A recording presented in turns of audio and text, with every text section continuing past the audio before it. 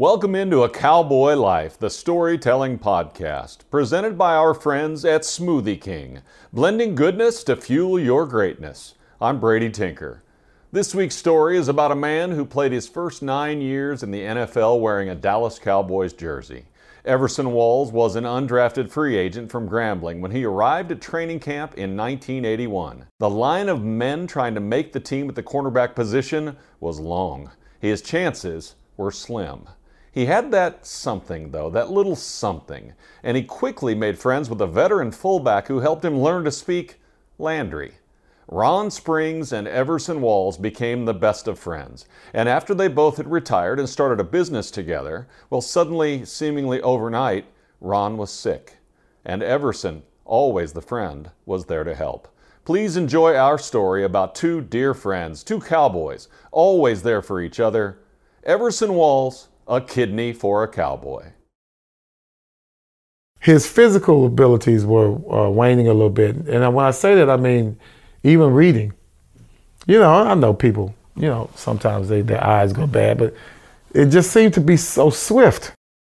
And he was just, I don't know if he was being lazy or it just seemed like he was weak.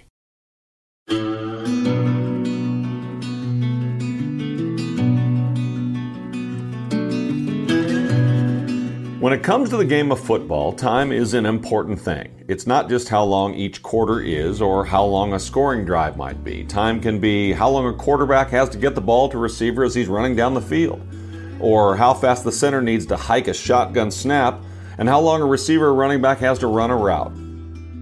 Time is so valuable, in fact, that football teams have a specific number of instances in which they can actually completely pause a football game in a procedure referred to as timeout. Stop the game, we need to talk. And of course, time isn't just important in football, time is everything. It is the most valuable resource we have on this planet. It's worth more than food and water and all the riches money could ever buy. And the hard fact is, our time is limited. We only get so much of it. So of course, it's what you do with the time that you have that really, truly matters. Today on A Cowboy Life, our story is about time. More specifically, it's about two men that forged the closest of friendships over time, and how that time they spent together ultimately saved their lives. It's a story full of ups and downs and twists and turns that you probably won't see coming, and in all honesty, this one gets worse before it gets better. But it's a story we doubt you've heard before, one that sheds light on more than just the game of football. So please, settle in, because this is the story of teammates and friends to the end, Ron Springs and Everson Walls and their Cowboy Life.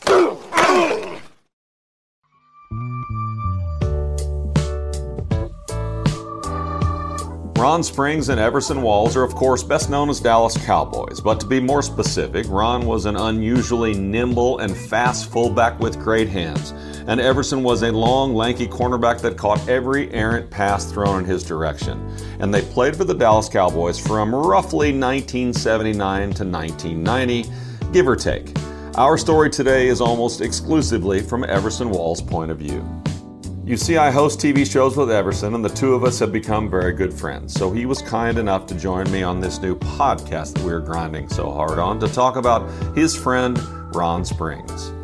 So to kick things off, we'll just start with Ron, because while both men were rare talents at their positions, Ron Springs was weirdly talented and big and fast and a pass-catching fullback who was loaded with spirit, this spirit that life gave to him that was so infectious to everyone he was around. And did I sell it? So now you know why Ron's first. Ron came from Ohio. Ron was Williamsburg, Virginia. Yes. His speed, his strength, Size, and hands.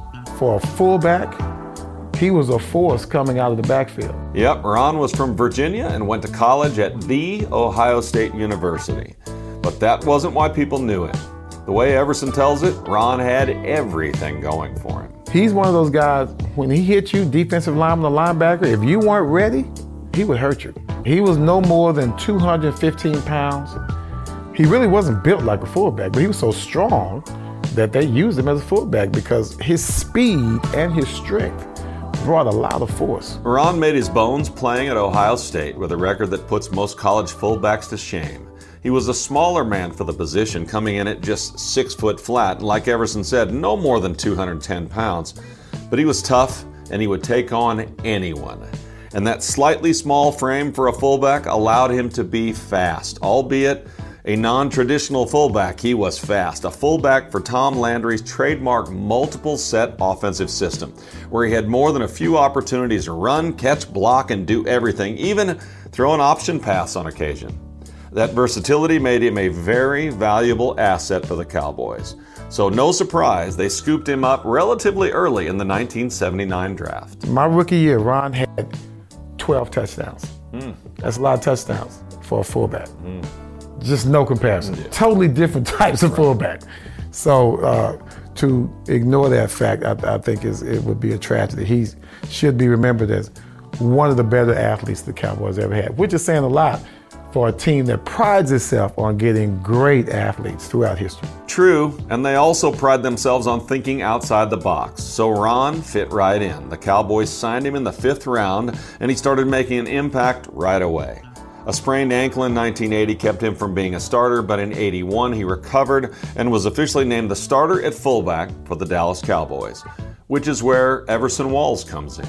He loved teasing me about my outlook on life, my pessimism, my rebelliousness. He loved teasing me about all of that because he was the chosen one. He never had the issues I had, and he loved to make fun of that. You see, Everson didn't grow up in Virginia like Ron. He didn't grow to Ohio State. He grew up in Texas, just a couple of miles away from the Cowboys practice field. But in 1981, he got signed as an undrafted free agent by his hometown Cowboys, which apparently Ron Springs thought was friggin' hilarious. He made fun of everyone and he got so bored with his roommates, Dorsett, Dennis Thurman, and Robert Newhouse. Whoa, those are famous roommates. But they were boring. They were boring. They had their own thing going on. There was no excitement. He had been with them for 2 years already. So now, we're the fresh blood. We come in. He would come over and, I guess his jokes didn't work on them anymore. That's what it was. So he tried out his old material on us. And Ron was more than just a cut-up. When he wasn't dominating on the field, he spent time socializing, always socializing and talking to the other players. And that supreme confidence permeated those interactions. He'd just walk right up to anybody, no holds barred. The man simply couldn't be tamed. So when a veteran player would tell him, "Hey Ron, stay in your lane, don't talk to the new kids," especially those that didn't even get drafted, he'd do it anyway, seemingly just despite his cranky and traditional teammates. Does he hang out with you guys? Well, mostly he'd make us drive. We had to drive him everywhere. As a rule in those days, the veterans, especially early, you hadn't made the team yet. The veterans don't hang out with rookies, right? 100 rookies come and go every year. They don't need to know your name. His roommates would tell him, "Ron, you need to stop going over there messing with those rookies because then you're going to be sad when they all get cut." Because they're all getting cut. They kept thinking it was all free agents in the room. We didn't have one draft pick in the room. It's a tough thing joining a professional football team. A little silent treatment from the older guys is to be expected. But Ron didn't play by those rules. He'd step up, shake your hand, and make friends with anybody he thought might be worth his time. And sometimes that kindness would net him a ride to the liquor store. So that was good. Yeah, it was so much fun because he kept us all entertained. I remember he and I and Too Tall Jones, we just went driving one time up in the mountains. I went in the back of the car with Too Tall Jones in Ron Springs, just driving up in the mountains. We had nowhere to go. It was a Sunday. At the time, I had maybe been in the league like 2 years. So sometimes you had to pinch yourself. I don't care how many interceptions I had made. I was still like the baby of the group. Everson's right. He was a kid among men, but don't mistake that social modesty for athletic meekness. This is the Dallas Cowboys. You don't get to be on this team unless you've earned it. And Everson Walls was shockingly good.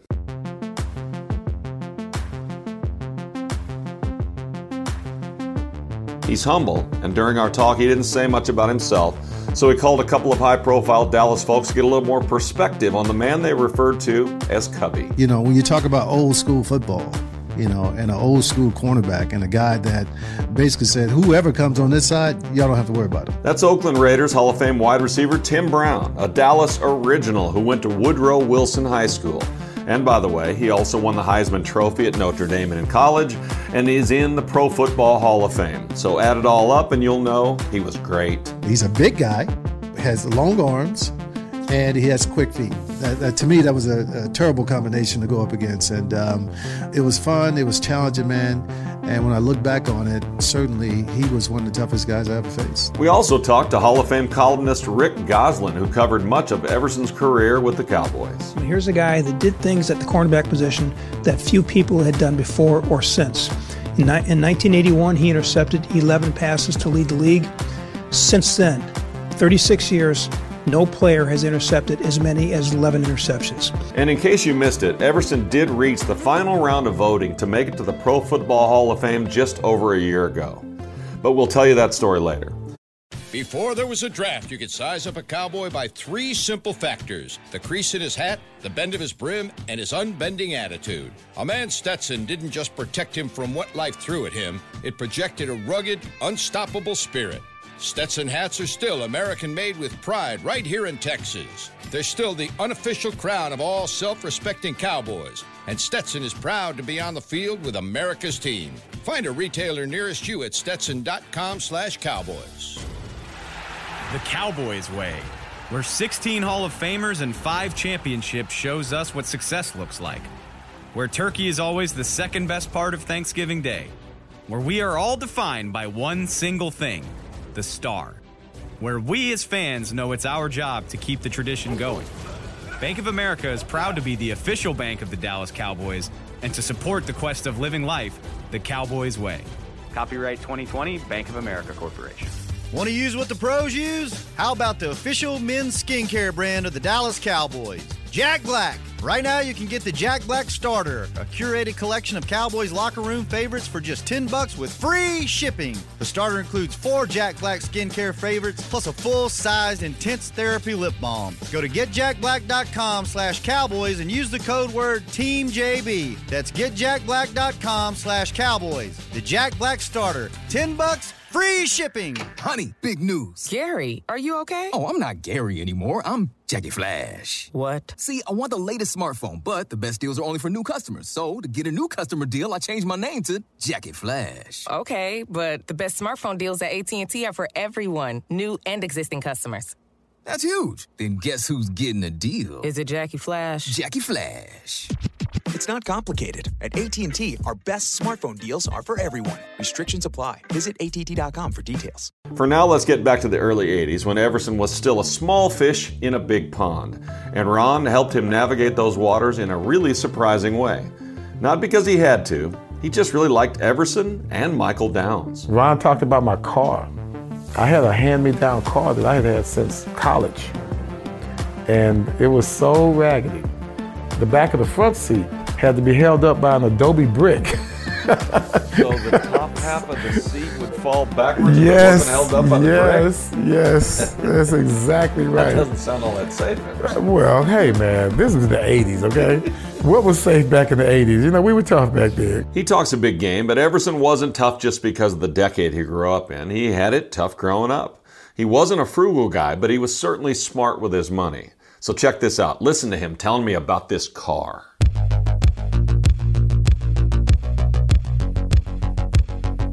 It was a Grande Mustang, 1972, copper brown. Sweet. Hey, I had a car, man. It made it back and forth. So my mentality, I'm a free agent. I'm still thinking like a free agent. I don't have time for luxury. Still staying home with mom. I'm not married. I got my girl. You know, we're fine. I got a job. Basically, how I looked at it, I have a job. So I didn't really feel that pressure until I went to work.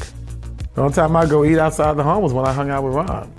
So what he showed me was how to get the dealer cars. You know, you trade your tickets for dealer cars, and you know, so now I'm driving a new car. You know, let my girl drive my car. You know, so things start looking up a little bit, but it's little by little. I'm still just turned 22 years old. We're both still very young. You know, my mom's still young. So it was a unique life that I know I was blessed to have. Did you catch that bit about Ron teaching Everson to trade tickets for a dealer car? You see, Ron wasn't just a mentor, he was a friend. and an astute businessman too. But not many veterans would help the lowly, undrafted kids like Everson. Once a free agent, you always think like a free agent. Because they always look at you as one. They negotiate with you as a free agent. So you're always reminded of how you came into the league. So sometimes you'll get punished for outplaying your contract. To outplay one's contract means to simply provide more value on the team than your contract would imply. Like if a player was signed in the 80s for $10,000 and then scored 15 touchdowns that season, you'd say that player clearly outplayed their contract. I outplayed my contract my rookie year. Gil Brandt came to me and said, okay, we're going to tear up your $30,000 contract. We're going to tear up your upcoming $32,500. You're going to make $32,500 coming up. We're going to change it to $80,000, and we're going to give you a $30,000 signing bonus. How'd that sound, Everson? I said, that's not enough. I just came from the Pro Bowl. Ronnie Lott, Lester Hayes, they're making $150,000. And their bonus was way more than that $30,000 you're talking about giving me right now. So they thought I was stupid, and I was not going for that. So you outplay your contract, and then you show some intellect. That does not go for a good relationship between any team and any player back in the 80s. It sounds cheap, but it's true. NFL teams don't really like to negotiate with their players. For 1980s Cowboy leadership, an undrafted free agent like Everson, who just happened to make the Pro Bowl, who now has a salary demand, he's a problem. But for a really good player that won't be intimidated by his friends, the establishment, or anyone else, maybe a player like Ron Springs, it's a quality that demands respect. So it wasn't too long before Ron was looking to meet Everson. And he was one of the few friends I've had that transcended the team that we were on. You know, it went way past that. So he's one of the few. I mean, I've got a few. You know, Michael Downs and Dwight Hicks, guys like that. But, you know, we just started inviting each other to our family events and things of that nature. And, you know, you just got to learn, you know, about his family. He got to know about my family. You know, of course, he acted the same everywhere he went. You know, and that's when we were having a bunch of barbecues and things of that nature. We really were off the field, we were a tight team.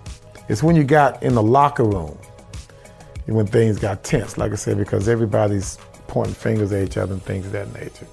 So we sometimes just couldn't wait to leave that locker room and just hang out and be friends. And Ron always, I wouldn't say dismay, but some of the older teammates, they just really couldn't understand why he liked me so much.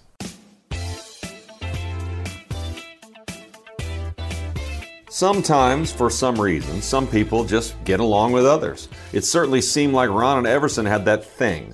But what about the tension in the locker room he was talking about? Did the other players have a problem with the young hotshot Everson Walls? No, I just wasn't their guy. I mean, I was from a black school. I was always talking trash about black schools and black athletes and what's wrong with big schools. You know, they don't want to hear that crap all the time. Yeah. You know, Ron would always, how can I put it? He would placate me, you know, and then tell me to shut up.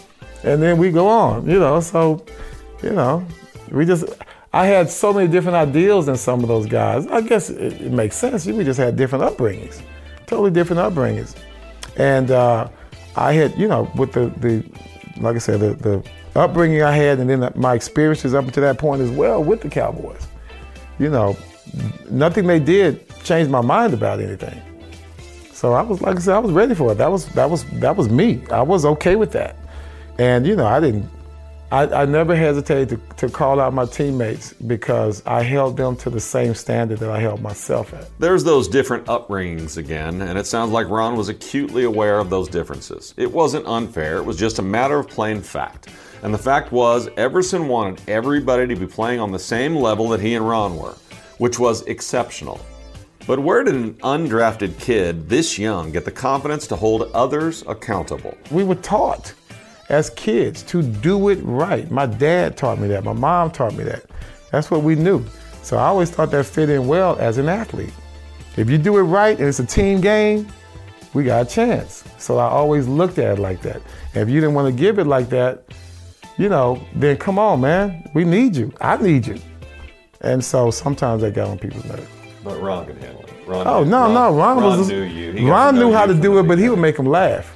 I wasn't funny. Well, at least he's laughing now. Clearly, Ron had the same issues with the team dynamic, but a few years on the team had given him just a little more perspective when it came to communication skills. Ron was funny. Ron would say something like, "Man, what are you doing? You look like Three Stooges out there, Keystone Cops." He'll say something stupid like that. And that made a big impression on Everson. Everybody's different, and everybody talks. Sometimes it's not just what you say that matters, but how you say it. And no doubt, he helped me adapt. In my own city, by the way. In my own city, he helped me adapt. Maybe that's why Ron and Everson got along so well. Growing up in Dallas and then playing in Dallas, odds are Everson never really had the perspective you need to survive in a locker room full of different people from different places. And for a few years, Ron helped him develop that skill set that he had. But all good things come to an end in one way or another. Ron left the Cowboys in 85, because I remember when they built Valley Ranch. It was being built, and Ron told Doug Donnelly, "Well, Doug, we'll never see this place," because they gave us a tour as it was being built. He never made it to 85. He was in Tampa in 85. Yep, Ron Springs left the Cowboys in 1985 to go play for the Tampa Bay Buccaneers. Definitely not what he wanted. But it was even tougher on Everson. His friend was gone, just like that. And then the realities of football, the business side, really set in because just a few years later, Everson would leave the Cowboys to go play for the rival New York Giants. You miss Ron? I did. And Ron, Ron's one of those guys, he's kind of like my dad. They're not going to show much emotion, tough. He was always that tough guy. They're not going to hug you, nothing like that. So one of the times that Ron called me from Tampa, this when I was in New York, and I was having that success, and I know he was happy for me, but the conversation went, why me? Like, why him? Because as he looked back, he was amazing. Teammate-wise, anything the coaches asked him to do, he'd do it. And so he was trying to really display how disappointed he was and how things turned out for him. Why did he end up in Tampa? He's a heck of a ball player. Why am I in Tampa? Why did I have these problems in the city of Dallas when all I did was try to do business in Dallas? Ron was basically a Renaissance man. He wasn't just a good athlete, he was a good businessman. People recognized him for that. They recognized him as a leader. And those kind of things, those are questions that he was asking me on that phone call, and that's when I was having that good year in '90. You could see that we were, as a team, headed somewhere, and that was a tough conversation. That was a tough phone call because he was. That's the first time he'd ever played to me like that. Ron Springs isn't the first person to look back on their NFL career and wonder, why me? And he certainly won't be the last. It's a funny thing, professional football. You can practice and lift those weights and do what you think are all the right things. But you never really know how your career is going to go. Yeah, just hearing that, of course, didn't blow him off at all. And, sometimes you just have to let people know that you are aware. And I let him know that I was aware of the stuff that he did for all of us. Dorsett, Tony Hill, Butch Johnson, Billy Joe Dupree, Tom Landry. I'm telling you, Tom Landry enjoyed being around him.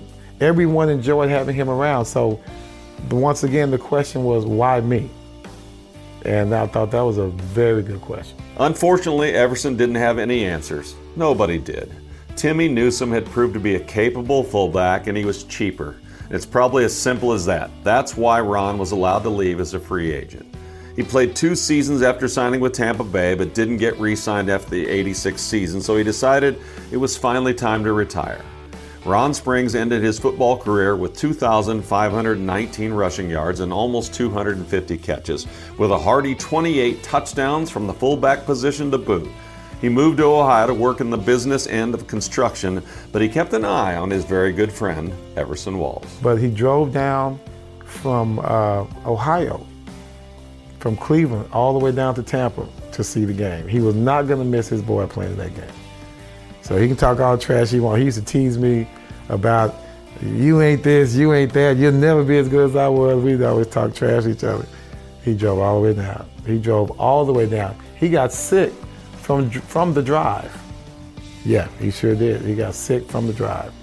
And he was there for me. He didn't get to come to the game because he got sick.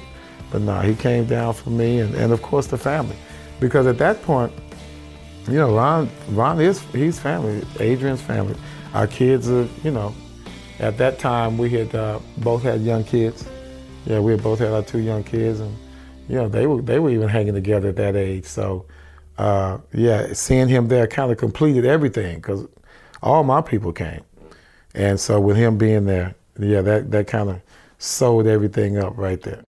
Hi, I'm Clint Tillison with... And I'm Jay Novacek, and we're both with... United Ag and Turf, the official tractor provider of the Dallas Cowboys. So, if you need a tractor to bale some hay, a mower to cut some grass, or a gator to get some chores done... Get a John Deere at United Ag and Turf. And then, let's get to work. Hey, Jay, that's my line. Well, not today. Get to work with a John Deere tractor package that's just right for you and your budget. Visit UnitedAgAndTurf.com. The Cowboys way, where 16 Hall of Famers and 5 championships shows us what success looks like. Where turkey is always the second best part of Thanksgiving Day. Where we are all defined by one single thing, the star. Where we as fans know it's our job to keep the tradition going. Bank of America is proud to be the official bank of the Dallas Cowboys and to support the quest of living life the Cowboys way. Copyright 2020, Bank of America Corporation. Want to use what the pros use? How about the official men's skincare brand of the Dallas Cowboys? Jack Black. Right now you can get the Jack Black Starter, a curated collection of Cowboys locker room favorites for just $10 with free shipping. The starter includes 4 Jack Black skincare favorites plus a full-sized intense therapy lip balm. Go to getjackblack.com/Cowboys and use the code word TEAMJB. That's getjackblack.com/Cowboys. The Jack Black Starter, $10, free shipping. Honey, big news. Gary, are you okay? Oh, I'm not Gary anymore. I'm Jackie Flash. What? See, I want the latest smartphone, but the best deals are only for new customers. So, to get a new customer deal, I changed my name to Jackie Flash. Okay, but the best smartphone deals at AT&T are for everyone, new and existing customers. That's huge. Then guess who's getting a deal? Is it Jackie Flash? Jackie Flash. It's not complicated. At AT&T, our best smartphone deals are for everyone. Restrictions apply. Visit att.com for details. That big game Everson Walls is talking about, it's the 1990 Super Bowl. Finally, the Giants faced off against the Buffalo Bills in Super Bowl 25, and they won. Everson ended up on the cover of SI and netted himself that elusive Super Bowl ring that every NFL player strives for. It was a huge and somewhat ironic moment for him, and that story, that whole leaving the Cowboys to go sign with the Giants and then win a Super Bowl ring, that story we got for you. We will tell it. But for this story's purpose, suffice to say that Ron was going to be there to watch his best friend play in the biggest game ever. But wait a second. Didn't Everson say something about Ron getting sick on the way down? What was that about? When Ron and I both had retired, I ended up retiring in '93, and Ron ended up moving back down to Dallas. He wanted his kids to grow up in Dallas. They moved back down, Ron's setting up everything, we started working together. We were promoting events, doing a great job, having a good time, me and him together all the time.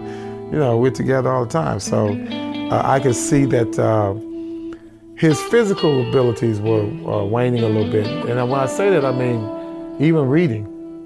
I know people, sometimes their eyes go bad, but it just seemed to be so swift because just a year ago you were reading just fine. Now you can't read that. You wasn't that old when you noticed. No, we weren't even in our 40s yet, I don't believe. That's what I'm saying. We weren't even in our 40s yet.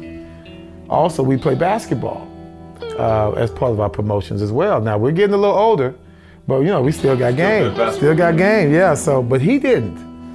He was always that guy, the bell chest, the lean legs, agile. He can put it up with either hand. He was good. And he was just, I don't know if he was being lazy or it just seemed like he was weak. Ron was diagnosed with type 2 diabetes in 1990, a tough diagnosis for any former athlete to take, and an even harder thing to tell other athletes who are your buddies about. And eventually, Ron would tell Everson about the diagnosis, but he didn't tell him how bad it was. We knew diabetes was the cause of it, but you just don't know how serious it is. But he didn't tell you, right? No. For the longest period of time. Nope.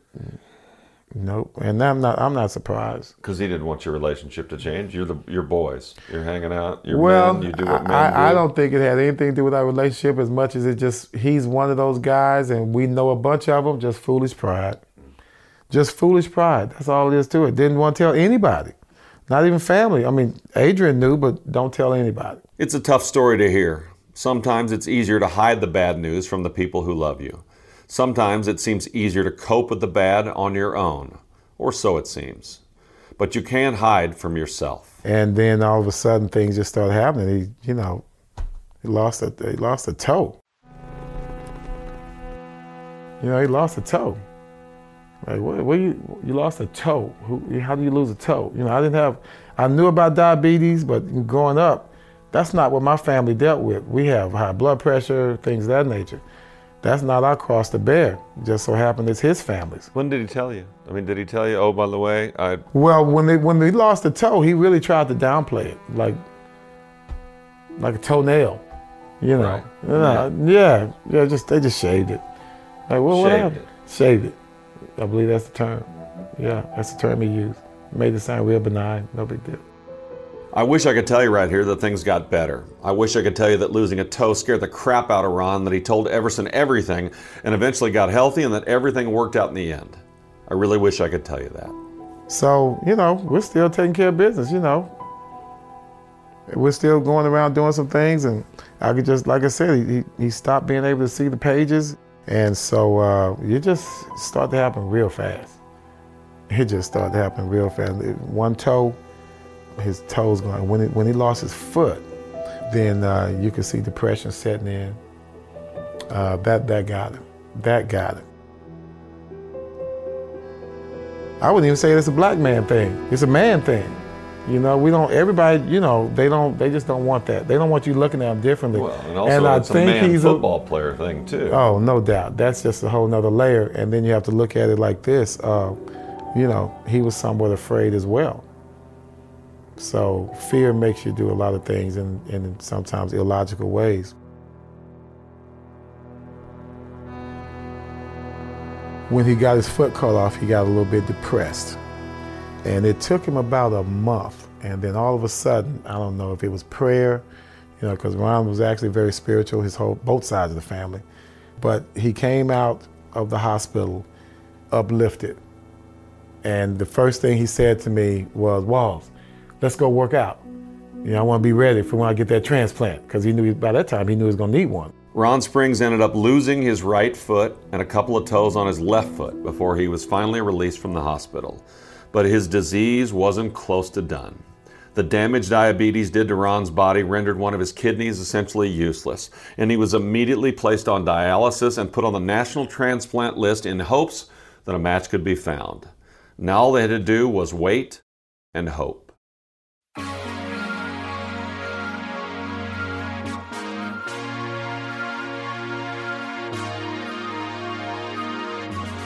He was already in a wheelchair because he lost a foot. And even though he hadn't got his prosthesis yet, he was still trying to get up and do some things on the one foot as far as transferring from his wheelchair to the workout machine. So that's how we worked out. So he was upbeat all the time.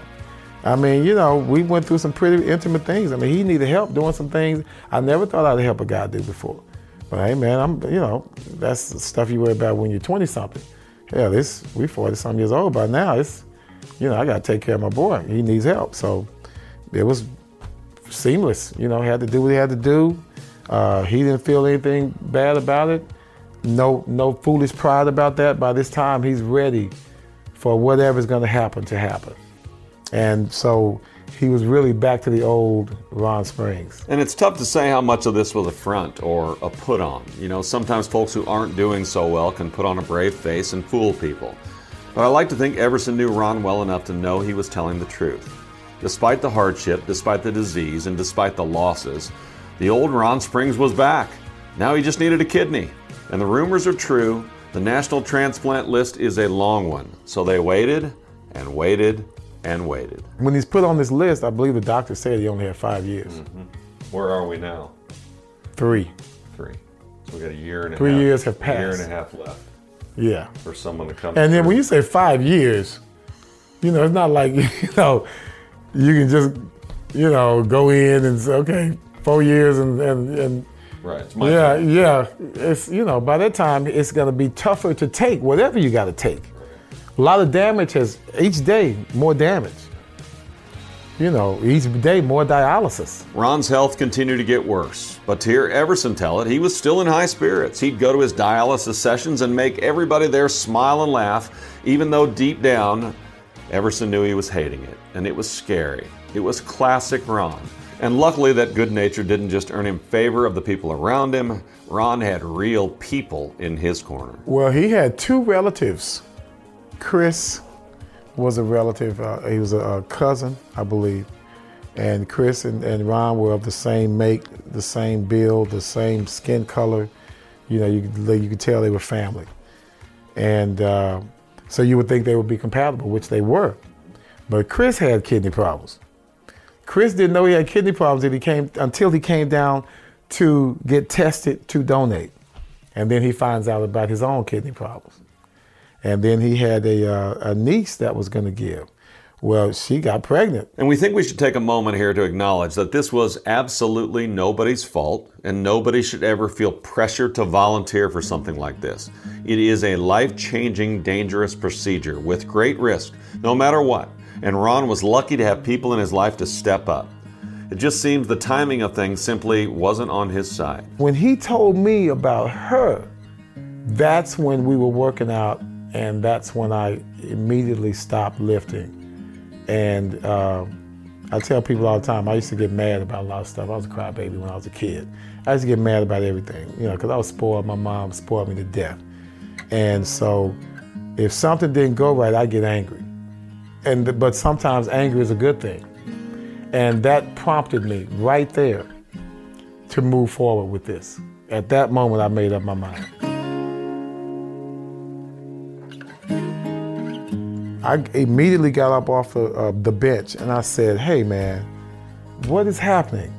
Like, what is going on? I said something like, do I have to do everything around here? Because at that time I had already started working out with him and I was just making a joke, kind of. But it's like, man, I said, give me the number. Give me the doctor's number. Who do I have to call? Give me the number. Let me take a whack at this. What's your blood type? Oh, positive. Me too. Boom, let's go from there. Of course, it's more than that, but that's the start. Early on, Ron and Everson became friends, and the families became friends. That's Michael Downs. He played safety on the Cowboys from 1981 to 88, and he and Everson came into the league as undrafted free agents together, and they were very good friends, and they still are today.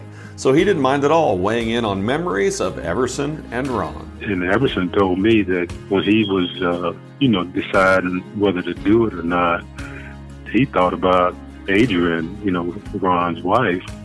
It was more than just playing football together. I'm ready, man. We've done everything. I'm so ready. Man, I'm going to fix my boy up. No second thoughts or nothing. I had already told the family. They got surprised a little bit, so I smoothed things out with everybody, got my affairs in order. Let's do this, man. Oh, my goodness. Take care of my boy. So Everson went to the hospital and he got checked, and he and Ron were a match, and he didn't even give it a second thought. Everson was giving a kidney to his friend Ron, and to hear him tell it now, it's almost no surprise. But at that time, it was hard to believe a friendship like that was even real. Talked to his doctor. I'll never forget this meeting. Oh, my God, this appointment with his doctor. I think it was Ron's doctor. I can't remember. Maybe it was my doctor. And it was 2 weeks before the surgery. So the doctor was concerned that with the publicity, because you don't really get much publicity with kidney donation, he was afraid that I was being unduly pressured by the media, which was nothing further from the truth. He said, I will say anything you want me to say so that you can save face. That's what he said. He was giving you an out. He was giving me an out. He sensed that you possibly needed an out. He did. Mm-hmm. And I just let him know, Doc, I'm good, man.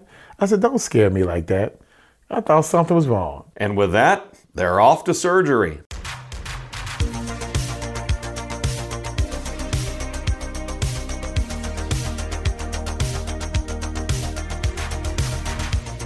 So it went smooth? Smooth. You came out of surgery, they said you were fine, you said... And he was already eating food. Were you in the same room? Same day. No, I couldn't have been in his room. He was making too much noise. Well, thank goodness it all worked out. Now what's that noise coming out of Ron's room? Everybody's in Ron's room.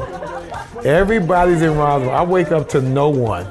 Here I am. I sacrificed all of this, man. You could have died too. Right, I could be dead now. You guys in there partying. I could have had some problems. Man, I remember going in there, man. The funniest thing ever happened was he said, he was eating like salmon and food. He was eating.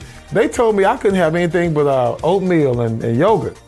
And I was upset about that because, I was hurting. When you lose something, you could feel that on that donate. You could feel it. Now, you're going to be covered, but it is clear that you have lost something when you wake up. Well, no surprise there. Of course you can feel it. But Everson wasn't worried about losing a kidney. He'd gained a connection with another person that most of us never get. He'd gained a brother and saved a friend. He's going, Walls, hey, man, come on in here. And I tell people all the time, it's the closest he's ever come to saying he loves me. He didn't say it, but the look, he was smiling. I'd never seen him smile. I hadn't seen him smile. I'm alive, and I'm talking shit again. There it is. Same old Ron and same old Everson, minus an organ. He was having so much fun, and I recall looking at his face. And before surgery, you have an infection. When your kidney's not right, the infection comes out in your skin and your eyes. So I guess his eyes were jaundiced, and it was gone. It was gone. Of course, it would take a little bit of time for them to make a full recovery, but they did. Everson was released from the hospital later that day, and soon after, Ron would get out too. The two of them would get back to their usual shenanigans in their own time. And remember that media attention Ron's doctor had been sweating? Rest assured, people heard about their story. Here's Tim Brown recalling when he heard the news. For him to go through with the surgery and to give his kidney, one of his kidneys to Ron, that's Hall of Fame worthy right there by itself, bro. I know, with the Hall of Fame, it's all about what you do on the field, man. But to have a man to do that for a friend, to try and keep him alive, even for the few years that he was able to do that, I just think that is an amazing, amazing deal. He showed, some courage and confidence and faith more so than a lot of guys. And it wasn't, like his baby brother or anything. It was just a friend. That makes it more important, to do something like that for somebody. Tim and Michael Downs both make great points. But at the end of it all, I had to know how Everson felt about the whole thing after it was all said and done. Did he have any regrets? Was it all worth it? It's funny. When I ever think about my last days, kidney never comes into the equation. I don't know. I always think of something else. I guess because I take my checkups and everything's fine and everything looks good, and I try to stay strong, but it never worries me. It never worries me. It doesn't occupy my mind too much. You just want to always be there for some people that have always been there for you, and that there are times when they might need you and they won't even say it. So you just got to be there all the time anyway. Everyone that hears Ron's name, the first thing they do is look up in the air and smile because they know something funny or crazy that he did. It's a pretty good legacy. Oh, no doubt. No doubt. A lost kidney for a full heart. When it comes to the people we truly care about the most, that's a trade I'm sure most of us would be willing to make. At least we think we would. Everson Walls clearly did. Because Everson and Ron didn't just share a kidney, and they aren't just a couple of football players. What they are, and always will be thought of, are Dallas Cowboys.